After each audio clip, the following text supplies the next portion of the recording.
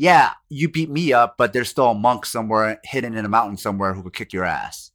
Did anyone ever ask those monks, like, hey, would you be able to beat a college wrestler who has a double leg that you can't stop? They'll probably be like, no, I can't. This is Sam. This is Paul, and this is Southpaw.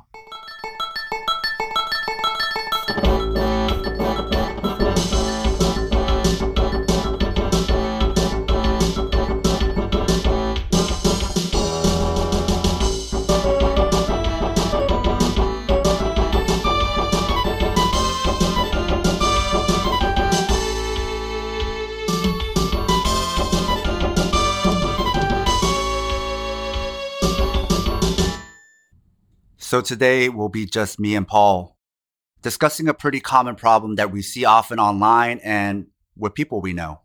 So what's today's topic, Paul? Today's topic is people who think bad and other stuff too. So essentially, why do people believe shit that's not true or don't change their mind when faced with the facts? I think they have a hard time recognizing their own fallacies, and it's hard when you have that POV. What kind of POV? So a lot of times when you're, let's say, a fighter in the ring, there might be things that you can't see that your opponent is doing, but your cornerman and your trainer can. It's up to you to listen to them and self-correct in order to win. Or else if you keep doubling down on your bad habits, that's a surefire way to lose. And why would people insist on doing things the wrong way then? A lot of times people just don't want to be told that what they're doing is wrong. It doesn't feel good. You might be doing things a certain way, and if someone says that's wrong, then you're like, well, fuck you. I'm just going to keep doing it anyways. And it's all forms of motivated reasoning, meaning you have a motive to believe something. So the first reason I'll cover is that people are incentivized not to change their minds. So if you're selling crystals or you're a homeopath, recognizing it's all bullshit would destroy your whole livelihood. So essentially, you can't afford to change your mind. If you built a media empire on bullshit, you won't turn your back on it. Not because you're right, but being wrong will cost you too much. So lawyers paid by big tobacco or lobbyists for corporate polluters, if they changed their minds, it would cost them their jobs and their whole career. When arguments are incentivized, then truth is no longer the point. The point is to make money, or the point is to gain whatever you're seeking to gain. It could be power also. So incentivized economics is not necessarily pro-truth or pro-facts or pro-science. It's pro-incentives. You know, that reminds me of the quote by Upton Sinclair when he said, it is difficult to get a man to understand something when his salary depends upon his not understanding it.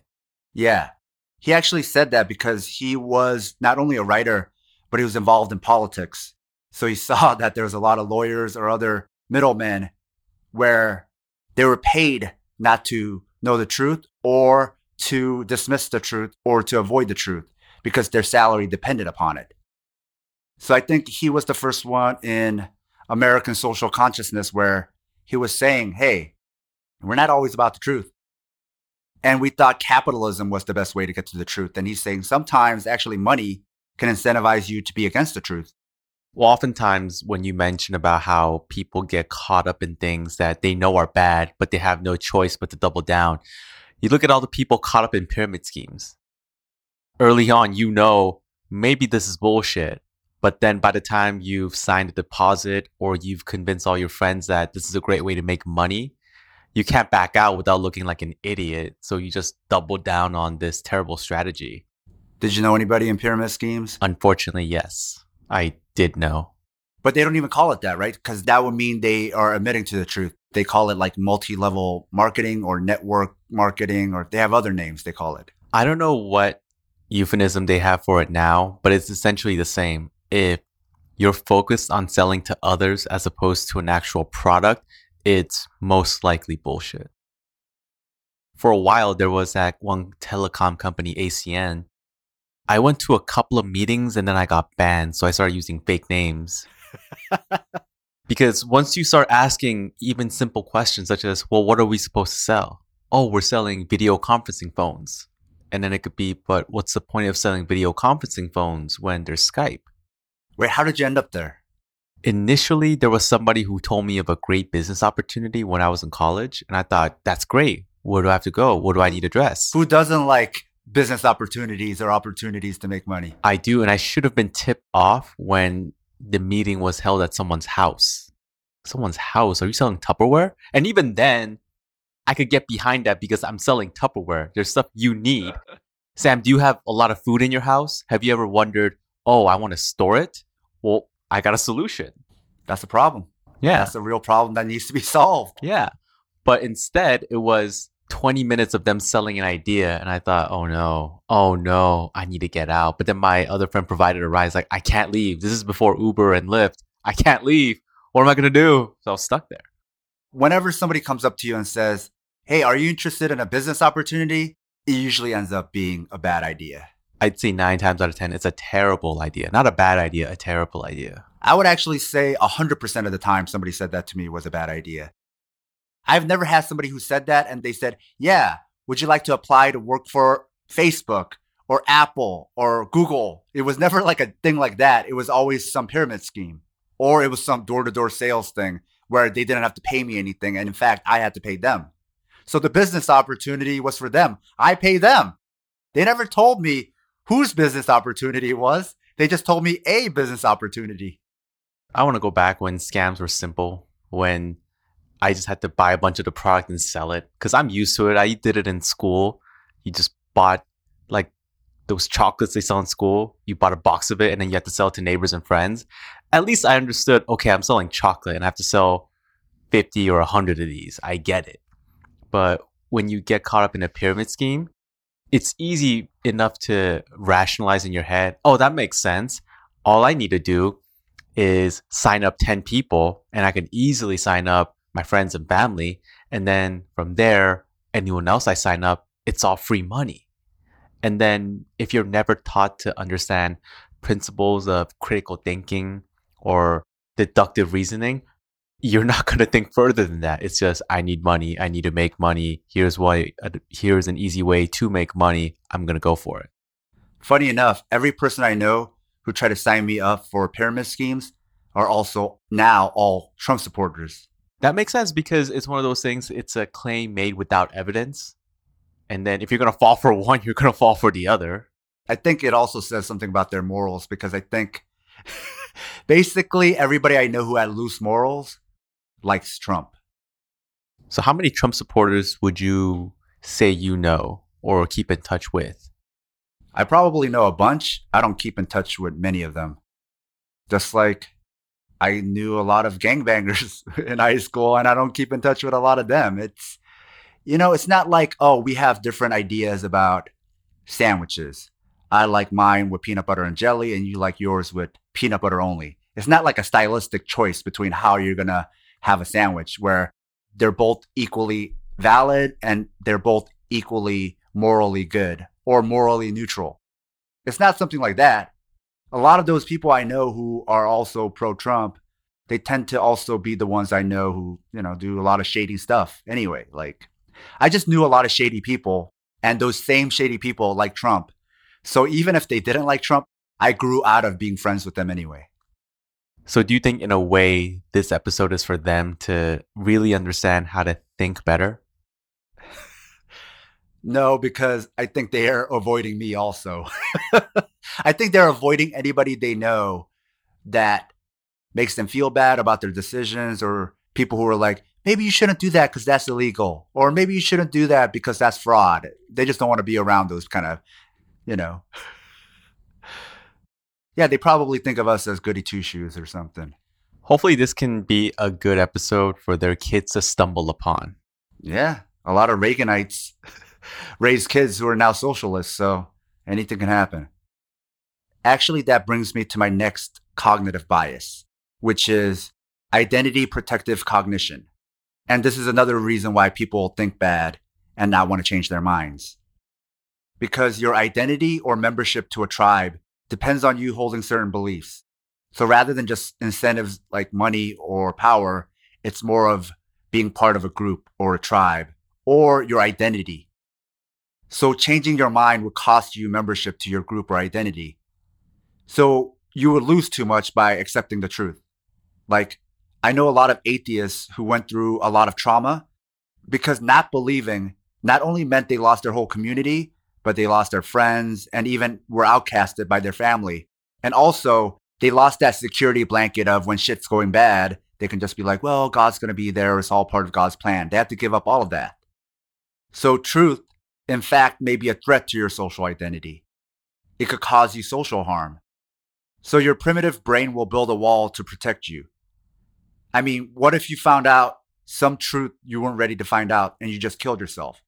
Like in one of those revenge movies. Or like Old Boy. Except he didn't kill himself in Old Boy, but he ripped his tongue out. But the truth in that movie was so unpleasant for him that the pain of ripping his tongue out was less painful than the truth. So you deny truth out of self-preservation. I don't know how many Christians I know who say if they found out God wasn't real, they'd kill themselves. So truth is literally lethal to them. I think taking a step back, if you look at people who, especially after 9/11, identified strongly as an American because that's the only country they knew, they grew up in. But when you're faced with some hard truths about, the US involvement in other countries hasn't always been for humanitarian purposes. It's like, well, what do you mean?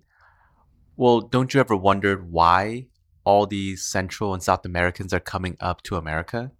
You can say, well, they should stay in their country and improve it. But there must be a reason why they're coming up here. Do you want to know what the US did? And they don't want to find out, and they want to double down.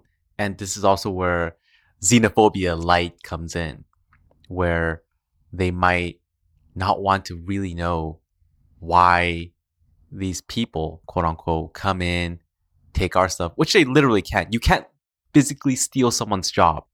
I can't go out in my car, someone hits me over the head, and then next day they have my job. They check into work and they're like, I'm the new consultant for this client. They're like, okay, what happened to Paul? I took it.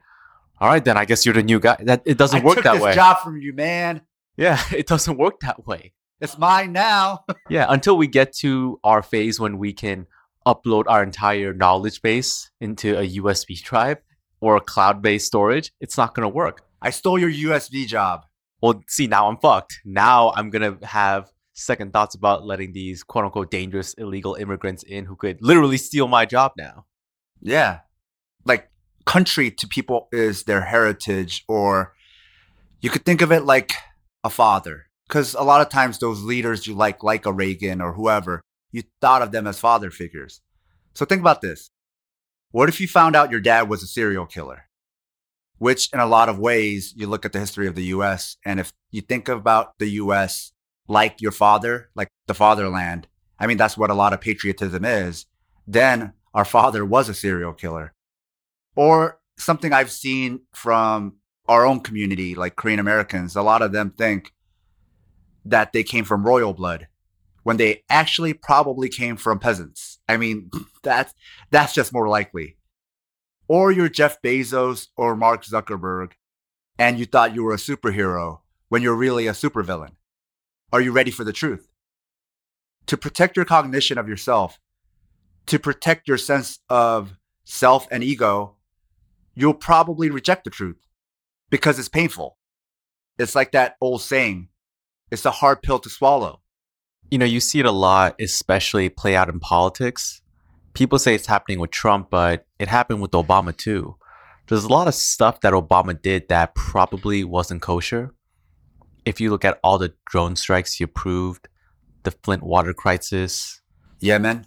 And not to mention all the whistleblowers that he offered no protection to. And then there's the immigrants. So if you looked at Obama straight up as a report card, he didn't do that great. But because people liked him, he was a smooth operator. He spoke well. He came correct a lot of times. He looked presidential. So it was easy to have that bias come in. It's like, well, he's our president. We need to support him. Well, he must have had a good reason. And even if those policies bled over into Trump, they're like, you can't do that. It's like, the last guy did it. It's like, well, so now you can't help but show your bias. Yeah, a lot of the bias is how you act. So because of the way Trump acts, we don't give him any benefit of the doubt. I guess which is good because then he exposes things presidents have been doing. And because of Trump, we're actually questioning previous presidents. Whereas Obama, who was liked by a lot of people, you gave him the benefit of the doubt. You just assumed whatever he was doing was for a good reason. You didn't know why he was bombing people. You didn't know why he was, deporting people or actually, he had actually tear gassed people at the border also. But, we just thought it must be for a good reason. But we don't have that same bias for Trump. That whole veil is lifted for Trump. And we're just like, fuck you. We see what you're doing. And not that what he does is right, but it's one of those things where, man, if we were this hard on Obama, we could be even harder on Trump and no one would call us out. But unfortunately, here we are. Because we've become fans of presidents when we should hold that title accountable. We should always be skeptical of the people there, and we have to hold them to a certain amount of responsibility. We shouldn't be their fans because they work for us. It's not like a sports team where we just go along with whatever they do and there's a rival sports team. It's about the seat. And we have to always hold the seat of the presidency accountable, and we should never be fans of the president. This might be a whole new topic or a different can of worms, but would you say we should elect policies and not people? Yes, in that the people who we elect, we should elect them because of their stances on policies, not because of their personalities. Personality matters also, but I think it's secondary to the policies they represent because all they are is an amalgam of policies. That's what a politician is. Now, if you're a person with shitty policies but a good personality, then you're just a wolf in sheep's clothing. You're coming out, presenting yourself one way, but your policies might be very violent or vicious or hurtful. And Obama is actually a good example of another bias, which is called the science comprehension theory. Because people like Obama and other elite Democrats, they think the problem is if the facts are properly explained, people will believe it. The problem is in a lack of understanding. But already, with the previous biases that I mentioned, we've proven that theory wrong. And science and statistics of people's beliefs has constantly proven science comprehension theory wrong over and over again. But people still assume it's true. So it in itself is a logic bias because it's hopeful. Because if that's the problem, that's easy to solve. Like Obama's whole thing was about hope and change. But just explaining things to people doesn't work. Not if it costs too much to change your belief. So there's the protective cognition, as I mentioned before. It's a form of self-defense from mental anguish. That sounds like the thing that's afflicting a lot of anti-vaxxers and people who deny climate change. Yeah, because it would be painful to find out you were a dumbass all this time. So you would rather deny that truth and just go along assuming you're right all this time. But if it didn't cost you much, if it's like, hey, Paul, this is a faster route, you might try it. But even something so small as not all dietary fats are bad for you, for some people, that change in belief is too costly. Or sometimes people just won't change their belief because that's just their personality, which you were mentioning earlier. That's just how they are. Some people are just going to be like that.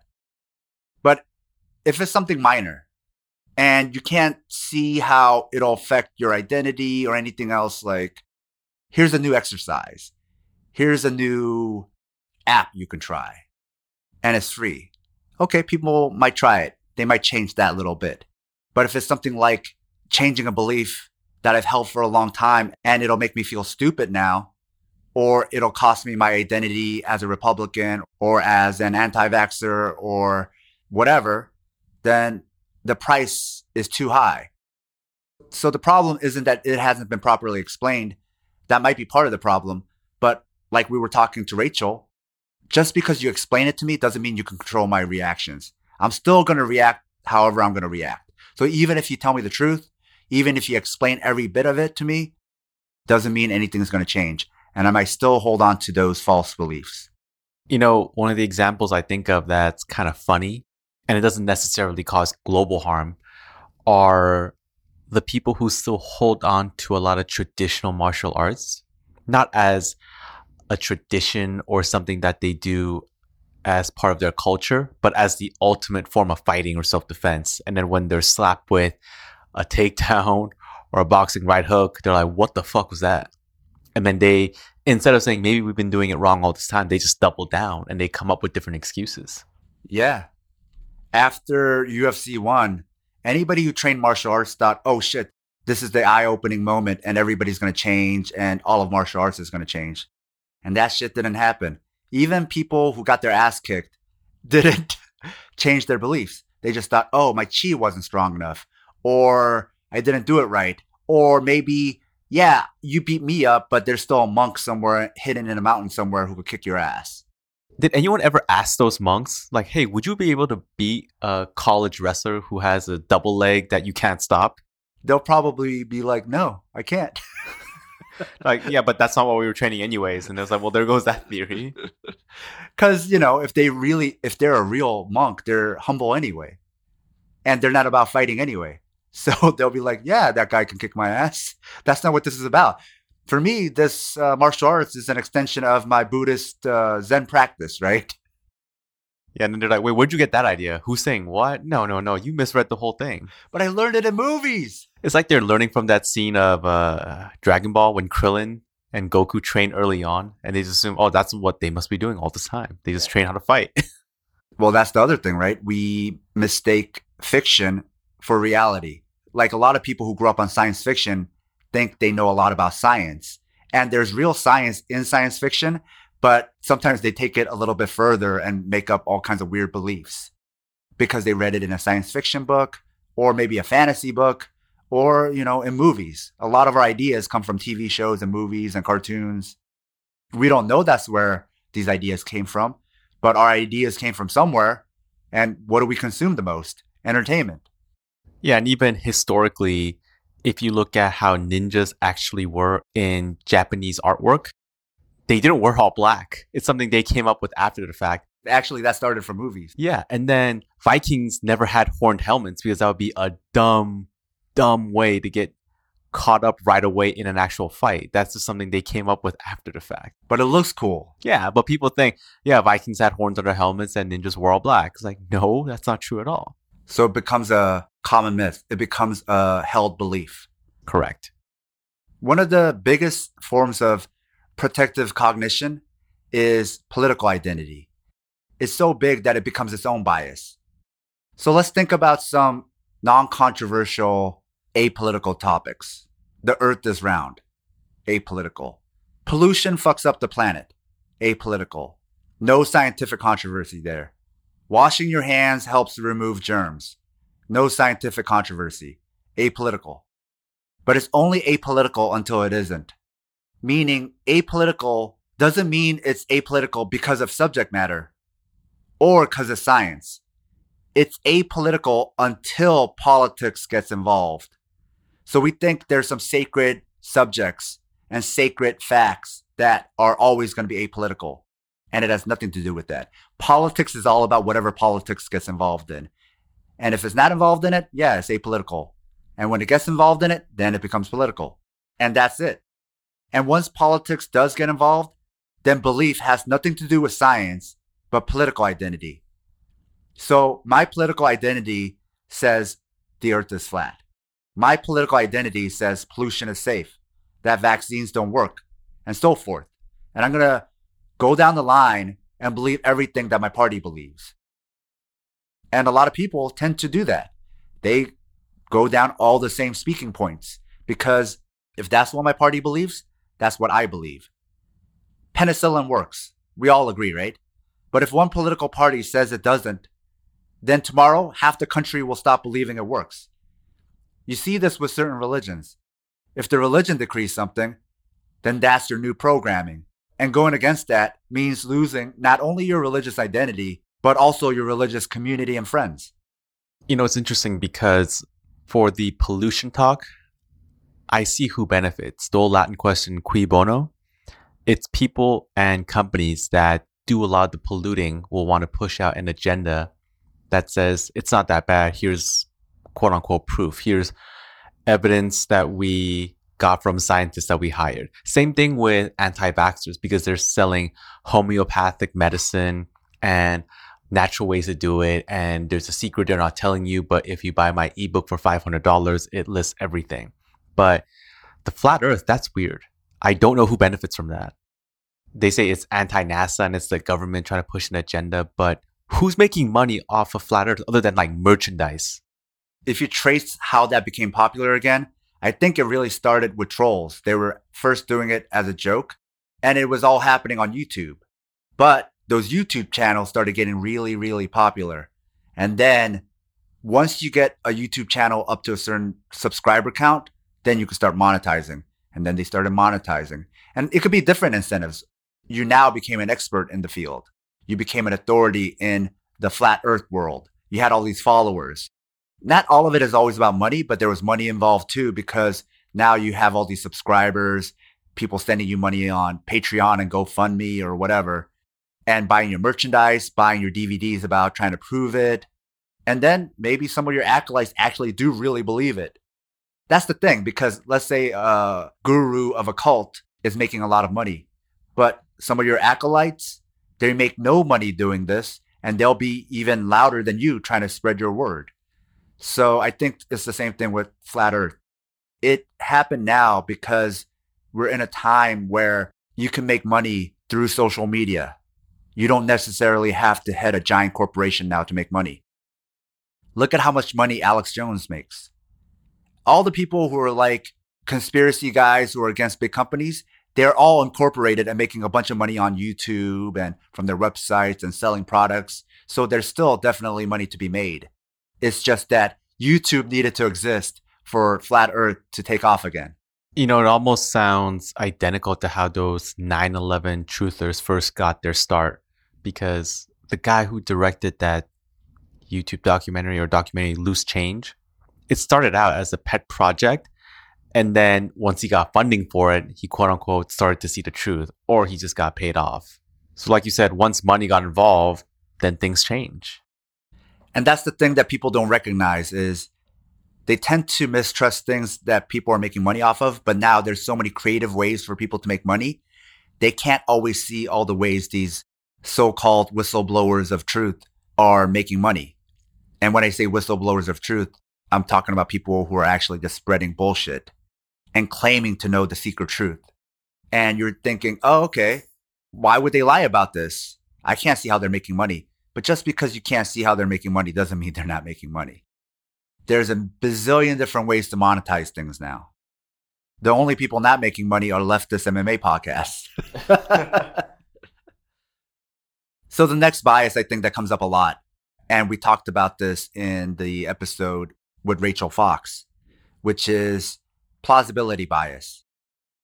Meaning you believe what's personally plausible to you.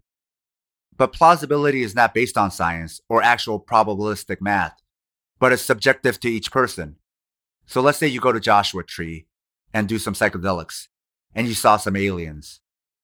Some people might think they really saw aliens because to some people, that sounds a lot more plausible than they hallucinated. A book fell off the counter. For some, it's more plausible that a ghost did it than any scientific explanation. You remember something, like you remember seeing your grandma in a photo. Then sometime later you find the same photo and grandma's not there. To some people, a supernatural explanation is more plausible than you having a shit memory. No, it can't be you that's wrong. The world is wrong. Meaning, for what you believe about supernatural, for that to be true, all other laws of science have to be wrong. So what's more likely? Every other law of science is wrong, or you're wrong. People are ego-based, and to ego-based people, you being right and the universe and laws of physics being wrong is more plausible. Some people will never even believe in coincidences. It's all unseen mystic forces. That's what makes sense to them. But how do you change someone's whole system of plausibility? How do you teach a gambler who keeps losing that the house will eventually win if you play long enough? I don't know, and there's still no good way we figured out. So people have been thinking about this for thousands of years. But what it looks like is it's hardwired. Yeah, didn't they call this, and correct me if I'm wrong, post hoc ergo propter hoc? The post hoc fallacy? That's where after you're all done, you're like, I meant to do that. So we're not looking at how they reasoned this answer. A lot of times it's whatever you first believed. That's what becomes your ultimate truth. You believed in ghosts as a kid, so you still do. You believe in mysticism, reading fantasy books and astrology, so you still do. It becomes your autopilot. It's your programming. We're not that different from robots. And just like robots, it's difficult to self-program and self-learn and change your own initial programming. Do you know what a Rube Goldberg machine is? What's that? You'll see it in movies where you drop a ball, it goes down this thing, and then it hits a domino, and all these dominoes hit, which wakes up a cat who jumps up, which turns on a lever that does this and that, and it cracks an egg, and you have fried eggs now. Okay, I've seen those, yeah. It's essentially mental gymnastics. Like the laws of science being defied makes more sense than coincidence and dumb luck. So how did this happen? The simple answer is dumb luck. It's a coincidence. But no, the mental gymnastics of gravity not working and cause and effect not working and, momentum can just stop in midair and go the opposite way. All of that is more likely to some people than to believe that it just happened by chance. I think this ties into your earlier talk about religion, when people will take coincidences and dumb luck as proof that the religion is correct, or that there's a higher being, or see, I knew this would work. This just confirms my original bias. And they're not willing to look at the other 10,000 examples that contradict it. Yeah, which brings me to my next point. It's not that the information is not there. People are choosing to ignore certain information. They're cherry picking. They pay attention if it agrees and ignore if it doesn't. So they're confirming their biases, only looking for information that reinforces what they already believe. Yeah, you see it a lot with anti-vaxxers who are very vehemently opposed to vaccinations because they say it's part of big pharma, but they have zero problem going to a doctor or the emergency room when shit hits the fan. Oh, you got hit by a car, you have a broken bone, it's protruding from your skin, you need emergency procedure, and guess what? They gotta pump you full of drugs. Are you still okay with that? Or are you like, no, you gotta do it naturally, I don't believe in it? No, chances are your instinct to live will override that and say, okay, whatever you gotta do, just fix it up. And when you're recovering, guess what? They gotta give you an IV drip, they gotta make sure you're okay, they gotta put you through physical therapy. If it hurts too much, you need to be on painkillers. They're all okay with that. But vaccinations, fuck that noise. Nope. You're not doing that to my kid. They're cherry picking. Yeah. I mean, Trump does it a lot with immigrant examples. He'll pick one or two cases of illegal immigrants committing a crime and then saying, see, these are dangerous. It's like, you do realize all the past mass shooters were American citizens, but you don't see anybody going, see, Americans are the true danger. That's what a lot of people do. They're like, use one example for a group they don't like to represent everybody. But with a group they do identify with, they'll be like, well, that doesn't represent everybody. Not all white people do that. It's fucked up. I see it a lot in a lot of these like thought leader podcasts, like Joe Rogan, for instance, where he tries to seem very neutral. But on the rare occasion he brings on somebody who's from the left and they bring up problems on the right, well, he'll be quick to correct them and be like, well, not everybody's like that. Those are just dumbass people. Those don't count. That's not everybody. But he'll always point out 5 crazy social justice warriors on Twitter to represent all of the left. And when he does bring on somebody from the left on, he always tries to get them to admit, you have to admit you guys have problems with these social justice people or people who are like getting triggered by everything, right? So that's an example of if somebody brings up somebody on the right who's problematic, he's like, no, that's not everybody. But with somebody who's on the left who's annoying, then he's like, you know how the whole left are like that? And that's an example of cherry picking. He recently brought up Gavin McInnes and he was trying to explain that, oh no, the Proud Boys was started off as a joke. No, it went crazy. No, they didn't have a leader. But it fails to mention that, okay, if that's the case, then why did the Proud Boys recently come out and saying we found a replacement? Not to mention, he said Gavin McInnes can't be racist. He's married to an indigenous person. Okay, Donald Sterling had a bunch of black guys on his team and he was still racist as fuck. That doesn't mean anything. Yeah, to him, there's no such thing as a racist. They're all provocateurs. And he'll never say somebody's evil. Like, somebody will bring up a previous guest that he's friends with and they'll say, oh, they're a bad person or whatever. He's like, he's not a bad person. He's just being funny. Or people who are on the right are attacking people on Twitter, saying some of the most awful things. And instead of saying they're awful people, he'll say they're just dumb. But with some left-wing feminists, he'll be like, that's the problem. Those are some of the worst, awful people you could be around. Just stay away from them. I think it might be a case of where he has a bias towards these right-wing guests because they do nothing but suck up to him. So that's why he's more willing to defend them. Whereas maybe some of his more progressive guests are willing to call him out on certain biases and like, hey, that's not okay when you do so-and-so. But like you said, instead of saying, maybe I'm wrong, it's easier to double down. It's like, well, no, that's not what I meant. Oh, no, you got to give him a chance. Yeah. Like with Jordan Peterson, he'll always be like, man, you're the most misunderstood person there is. And then he just talks about how everybody else is wrong.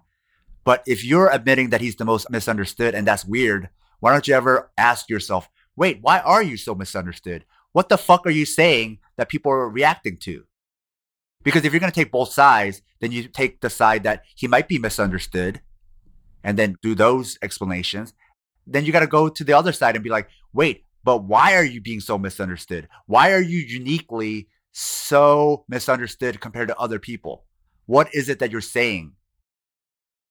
And if everyone else is interpreting him wrong, how do you know that you're interpreting him right? And then you could explore that side, but he doesn't.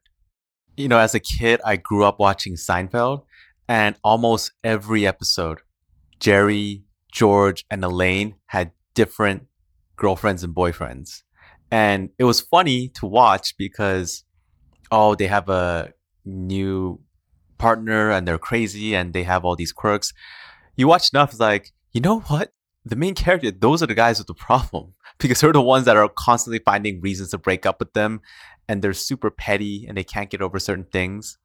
And then it's funny from a point of view of a viewer watching a sitcom, but in real life, if you had those friends, you would cut them out the next day because like, you guys are crazy. There's no way I could be your friend. You're not misunderstood. You're just paranoid. Yeah. If all you meet are assholes, then what's the common denominator? You. Then you might be the asshole.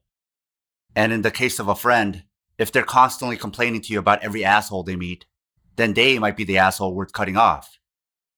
That's what a reasonable person would do. But, we're tribal. You might start denying those facts about your friends and protect them because it protects your own identity. Like, my friend's not a racist. He's just dumb, or he's just being funny, or he's a provocateur. So going along with that and our previous talk about religion, and this also applies to politics, there's the bias of unfalsifiable beliefs. So you try to act neutral and reasonable. And a lot of these thought leader podcasts will do that because you try to seem open-minded to certain things. But here's how it works. You're open-minded to science or facts or logic only if it can strengthen your belief, but never if it weakens it.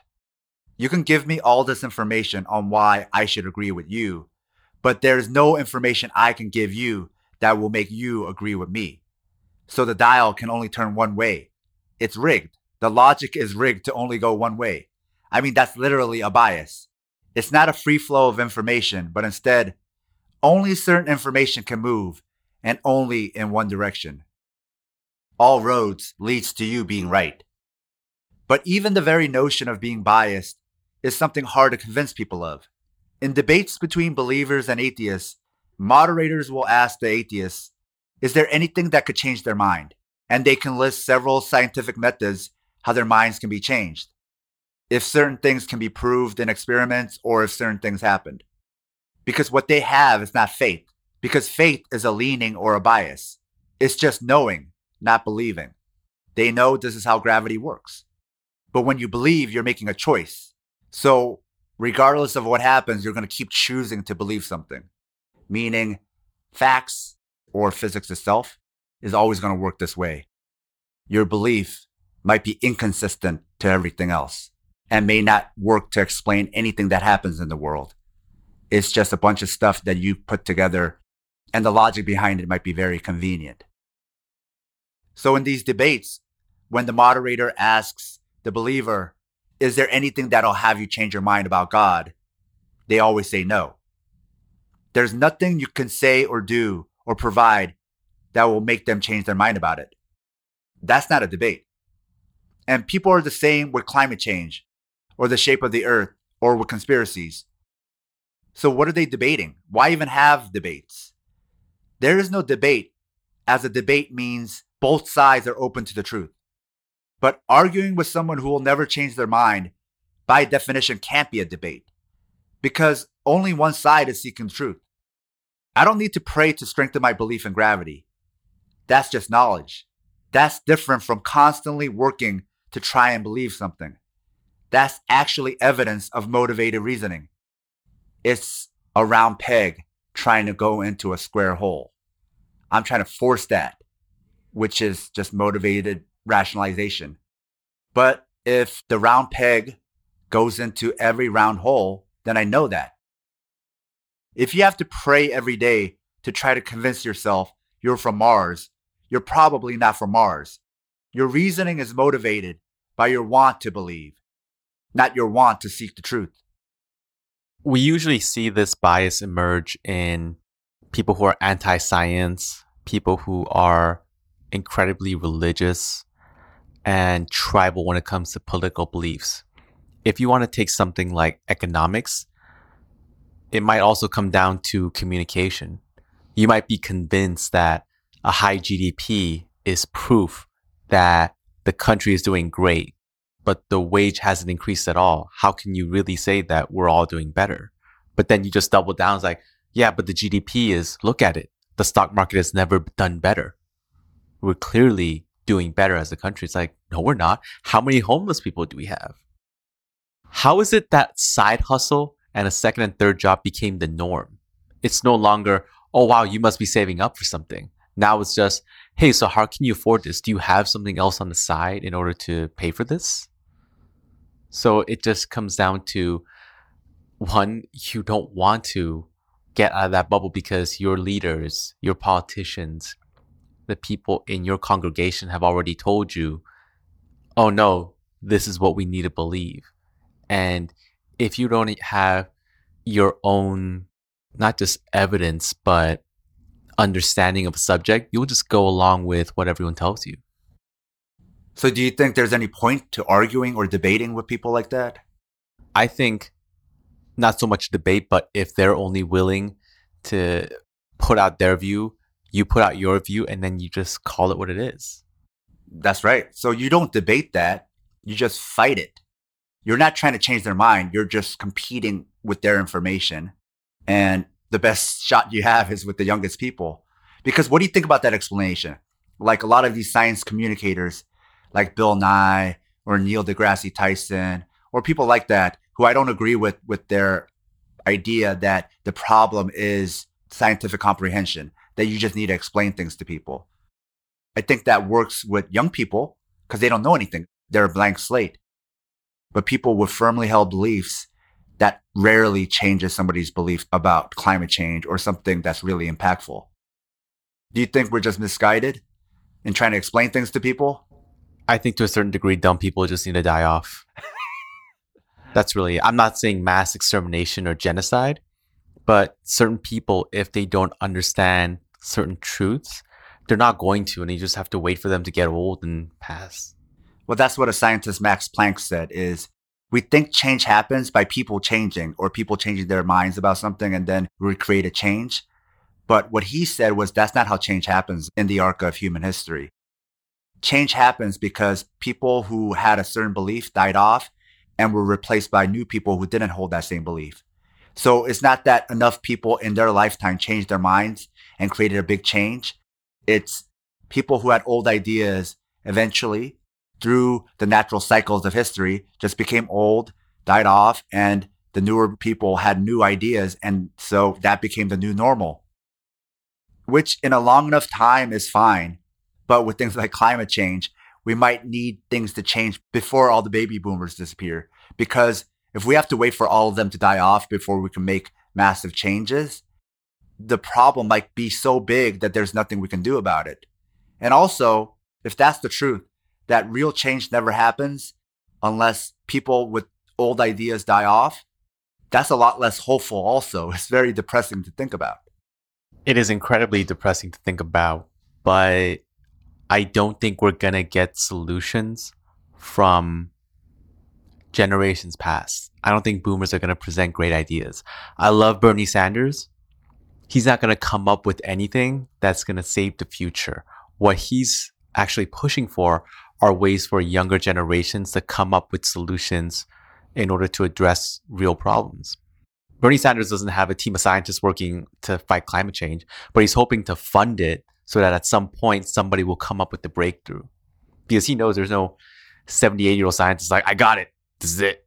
It's probably somebody right now, maybe at the undergrad level, or people who are in their 30s and 40s coming up with certain things like we just need a couple more $1 million to test this out to make sure that we can reduce carbon. That's what's going to change. And we're running out of time. Yeah, because for us to even solve it, we might need a systemic change. If all the brains that could solve this problem are going into jobs to make a fucking new app, and we have a brain drain from the side that's trying to solve the problem of climate change, then the incentives are all wrong. And so you might need a new system that has new incentives or changes the whole incentive paradigm. Let's say if the government were to sponsor an initiative to find a solution to this and winner gets 20 million, 25 million, 30 million, not just in grants, but that type of fame and prestige, and you could be the guy, you could be the one to save the earth, save the planet. That's some superhero shit. It's one of those things where we could do it. 25 million is a drop in the bucket. Would that work? I wonder if we're even past that point where in the future, maybe the global climate catastrophe will separate people in the world into two parties, those who want to live and those who want to die. If it gets bad enough, you can't even have democracy anymore because you can't have people arguing and trying to figure out how do we steer the ship. You could get to a point where having it open-ended like that and everybody tries to participate, that works if we have a long time. Let's say, for example, you're 5 years from the brink. We don't have time for that anymore. Look, I hate fascism. I hate dictators. But if you get to that point where it's live or die, then sometimes you need one person to steer the ship and be like, this is what we're all going to do. And hopefully it's not the person who steers it for the party that says, let's all die. What you're talking about, that freedom to pursue stuff, democracy, these are all things we can enjoy because we have time and we have resources and we have the earth. But essentially, you can't have democracy and opportunities if we're all dead. Well, maybe we can do what Ben Shapiro suggested. If climate change gets bad and California goes underwater, we could just sell the real estate and move. I don't know who we're going to sell it to. Maybe Aquaman. Maybe it'll be Atlantis Part 2. But yeah, we can always do that, I guess. He would be a great example of another common bias, which is called Dunning-Kruger. And it's essentially where you think you know shit, you don't. You think you're smarter than you are. This goes back to the ego thing that I was talking about. But it also includes self-awareness. So if you're dumb, but you know you're dumb, you can't actually be that dumb. People knew Socrates wasn't dumb because he knew nothing. That actually takes a certain amount of self-awareness and self-knowledge. So he's proving that he can't be that dumb then. But if you're so dumb, you don't even know that you're dumb, then that's really dumb. Yeah, I remember I was reading George St. Pierre's book, and he talks about this specifically, where a good chef will make one dish, and then he'll realize, oh man, how many variations of this one dish are there? How many different spices can I use? What about the temperature? Can I broil this? Can I bake it? Can I make this sweet? I know nothing about cooking. I need to do more of this. Oh man, there's a lot to learn. Whereas other people might buy a Blue Apron kit, make a couple meals, and be like, I'm a chef. I know everything there is to know about cooking. Oh man, you don't know what the fuck you're doing, and you're in charge of policies. This is going to be a problem. In ancient Greece, the thought leader were philosophers. So you had Socrates, and you had Plato and Aristotle and so forth. Today, the thought leaders aren't philosophers or academics at all. They're just YouTube bros. They have no thought, but they're leaders. Yeah. Small think leaders. I kind of blame TED Talks because that created an environment where just people with a lot of fans or a lot of followers like Tony Robbins or whoever goes up there and gives a talk, or a CEO goes up there and gives a talk, and now they're a fucking thought leader. They're the new modern philosopher. It's this proliferation of inspiration porn. Yep. But with these ancient philosophers, they all knew that they didn't know anything. But how many people now who are thought leaders have that attitude or even have that self-awareness that they know nothing? I can't think of one person. Maybe they don't explicitly say they know everything, but the difference is those ancient philosophers, it was their speaking point to always tell you they don't know nothing. Yeah, we see the opposite when Trump says, I'm highly intelligent. I went to Wharton. It's like, so what? You went to Wharton in the 70s off your dad's money. That shouldn't be proof that you know how to run a business. It'd be one thing if, hey, listen, I ran a successful gym. I know how to run a restaurant. No, you don't. That doesn't prove anything. You can't go off saying, I know fill in the blank. Well, I know how to do this, so I must be an expert in so-and-so as well. In the ancient Greek philosophy model, the more you try to say you're an expert or you're an authority on something, the more it proved you were an idiot because you weren't aware of how much you were lacking. And the reason why Socrates annoyed so many people and I think ultimately got killed was because whenever people tried to talk to him, he would just talk and would try to have a conversation. But people tend to make absolute claims or some claim of ultimate knowledge. And he would always ask, why? How do you know? And then they would give some kind of answer. And then he's like, how do you know? And then you would explain some more. And it would be, how do you know? Or why? Or some version of how do you know? Or why? And that's what drove everybody crazy. And that's why some people who have friends who are actual philosophers say, oh, it's so annoying to argue with a philosopher. And I disagree. I say, no, it's not. Because the philosopher is not trying to argue with you. You're the one trying to argue with them because you keep trying to claim that you have absolute knowledge. And they keep asking you why you think that. Why do you think you know? Or how do you know? If you just said, I don't know, the conversation would end. But what Socrates found out, he wasn't trying to make a point, but it was just that people will never get to the point to say, I don't know. And that's the other thing about all these thought leaders now out there, where they don't ever say they don't know. And that's Dunning-Kruger. That's the thing that Socrates was trying to show everybody is self-examine yourself and be open to the idea that you're fallible, that you might not know. I remember old Greek generals would have somebody follow them and tell them after victories, memento mori, which means you will die. So as a reminder that everything, even your life, is fleeting. But people will go about, especially today, thinking they're never wrong and thinking they'll never die. And I think sometimes you just need a reminder that everything here is fleeting, including your knowledge. You might know everything about computers one day, and now what's going to happen when they get into quantum computing? You're really not going to know. So, Paul, after this conversation, are we fucked? Are we all going to just destroy the planet? Or will Gen Z and the generations after that, will they be able to right the ship and solve a lot of the problems that has been already created? I can tell you 100% that I don't know. And I could say that with absolute certainty.